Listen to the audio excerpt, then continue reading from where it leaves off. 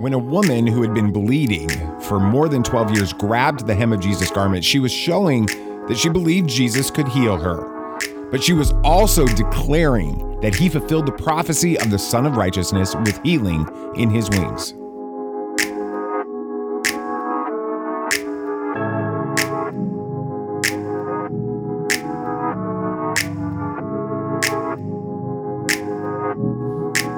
Welcome, Bible nerds. I'm David Jesse. I believe that understanding the Bible in its historic, geographic, religious, and cultural context helps us see Jesus more clearly, love him more dearly, and follow him more nearly day by day.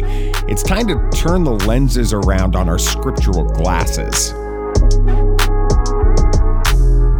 Welcome to Bible Nerds Daily. Thanks for listening. Every weekday, I share with you a verse of the day that is designed to help you become a better follower of Jesus Christ. Now, if you're encouraged and you're challenged by this podcast, please do me a favor, share this with your family and your friends, and then follow the show on whichever favorite podcast app you use so you don't miss an episode. Because today and the rest of this week, we are going to look at very familiar stories in the Bible from a different lens.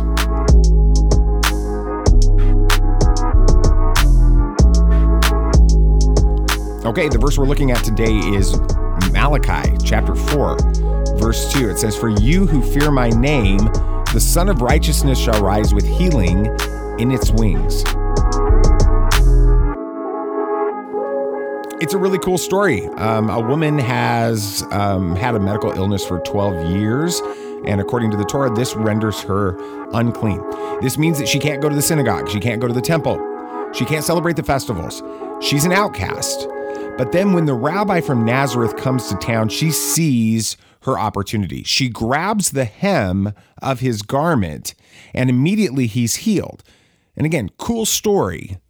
But if that's all you understand about what's going on, you're missing the best part.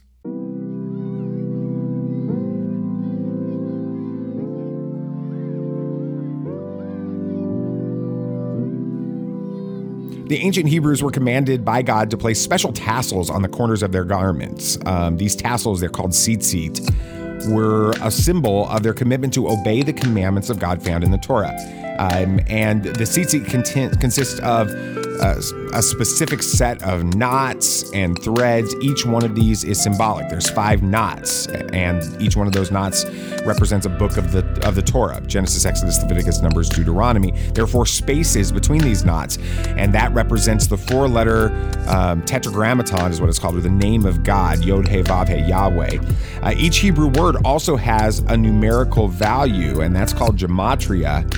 And the numerical value of the word TzitTzit is 600. So if you combine that value, 600, with the 5 knots made from the 8 threads that are used in the TzitTzit, then you come to the number 613. This is the most important number in the entire Hebrew Bible. There are 613 commandments in the Torah. So the people wearing these TzitTzit understand that it's there to remind them that they're to honor the commandments of God. And even the very numerical value of the word equals 613, the number of commandments that they're to obey. Now, it's very important to understand where these TzitTzit are attached.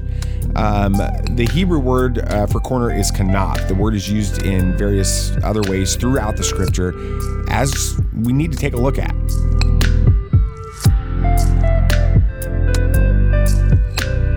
David was anointed the future king of Israel after Saul ignored God's specific commandment to conquer and destroy all of the Amalekites. After that, Saul became more and more angry and paranoid, and this resulted in his seeking to kill the one man who most clearly understood the unique anointing of God that this king had, David.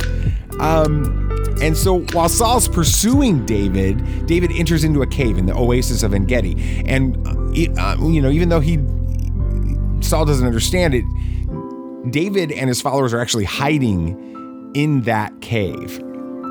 And then when they see Saul in there, David's men, they try to encourage him to actually go and kill Saul and be done with this entire problem. But David understands that this means using his own power, his own strength, to deal with his trials rather than allowing God to take care of it. So instead of murdering Saul, he sneaks up behind Saul, cuts off the corner of his robe, removing the TzitTzit from Saul. And in doing so, he's declaring for all to see that Saul is not honoring the commandments of God.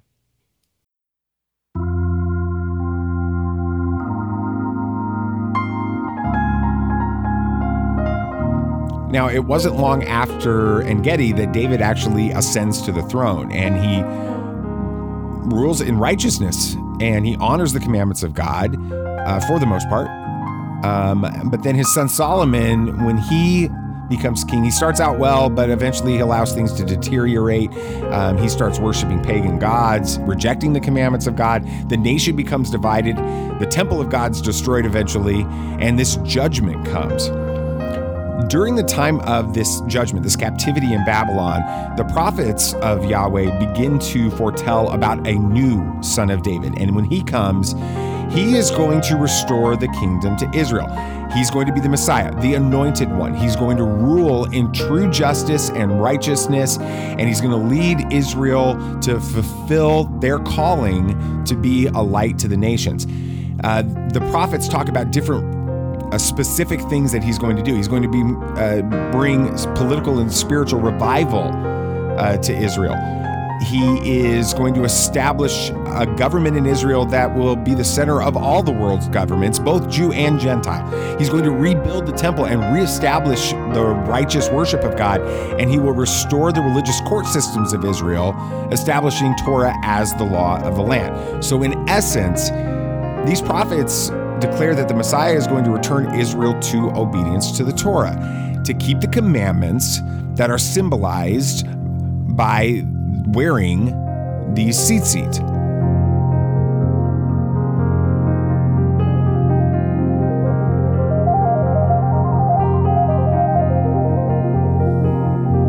Now, in the final writings of the period of the prophets, Malachi foretells of a son of righteousness. Now, that's S-U-N, not S-O-N, who will rise with healing in his wings. This prophecy immediately became associated with the coming son of David, the Messiah.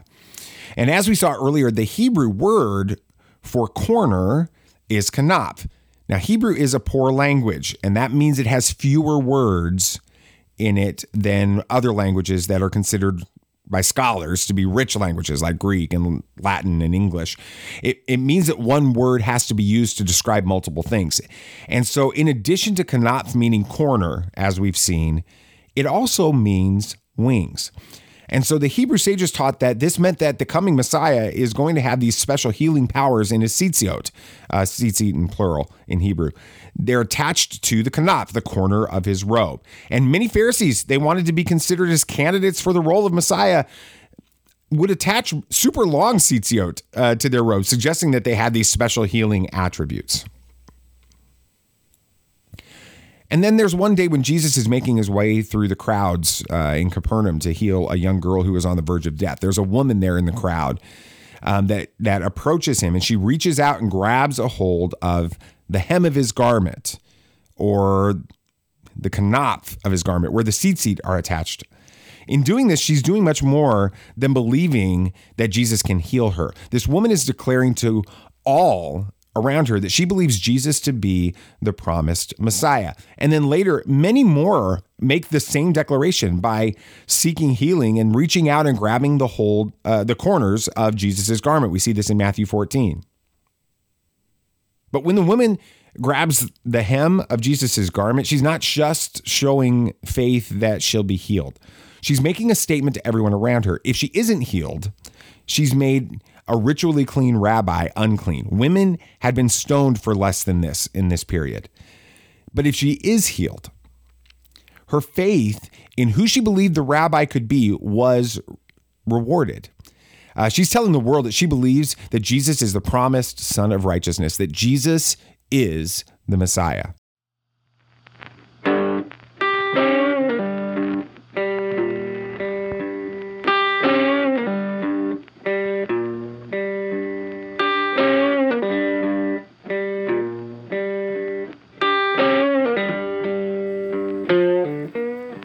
So what was the symbolism of the morning and the evening sacrifices that took place both in the tabernacle and then in the first and second temples? How did these sacrifices actually connect with the covenant made between God and Abraham? And then were these sacrifices actually fulfilled in the life of Jesus?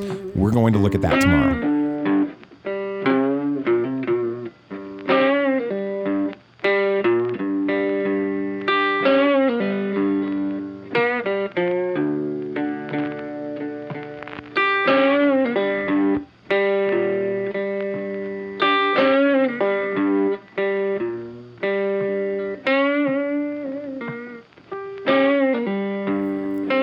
Now, what if I told you that one of the foremost Orthodox Jewish scholars of our day believes that Jesus fits perfectly into first century Judaism?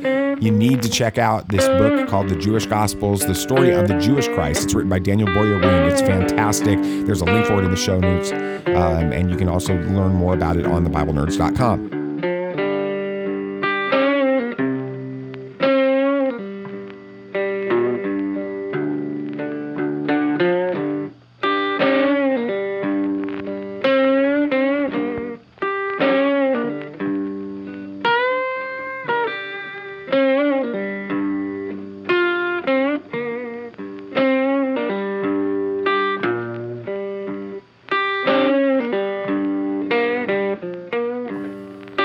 If the Bible Nerds Show is an encouragement to you and you want to pay it forward, then check out the Ministry of One Child. They bring hope to hard places. They help children in extreme poverty.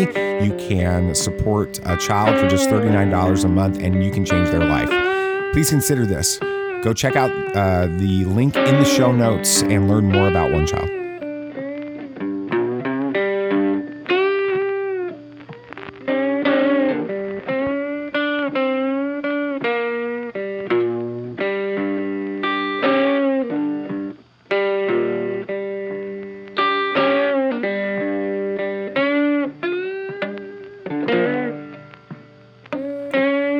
There are 5 animals qualified to be sacrificed in the temple, and the selection of these animals goes back to a very pivotal moment in Abram's life. That's tomorrow, but for now, go read your Bible.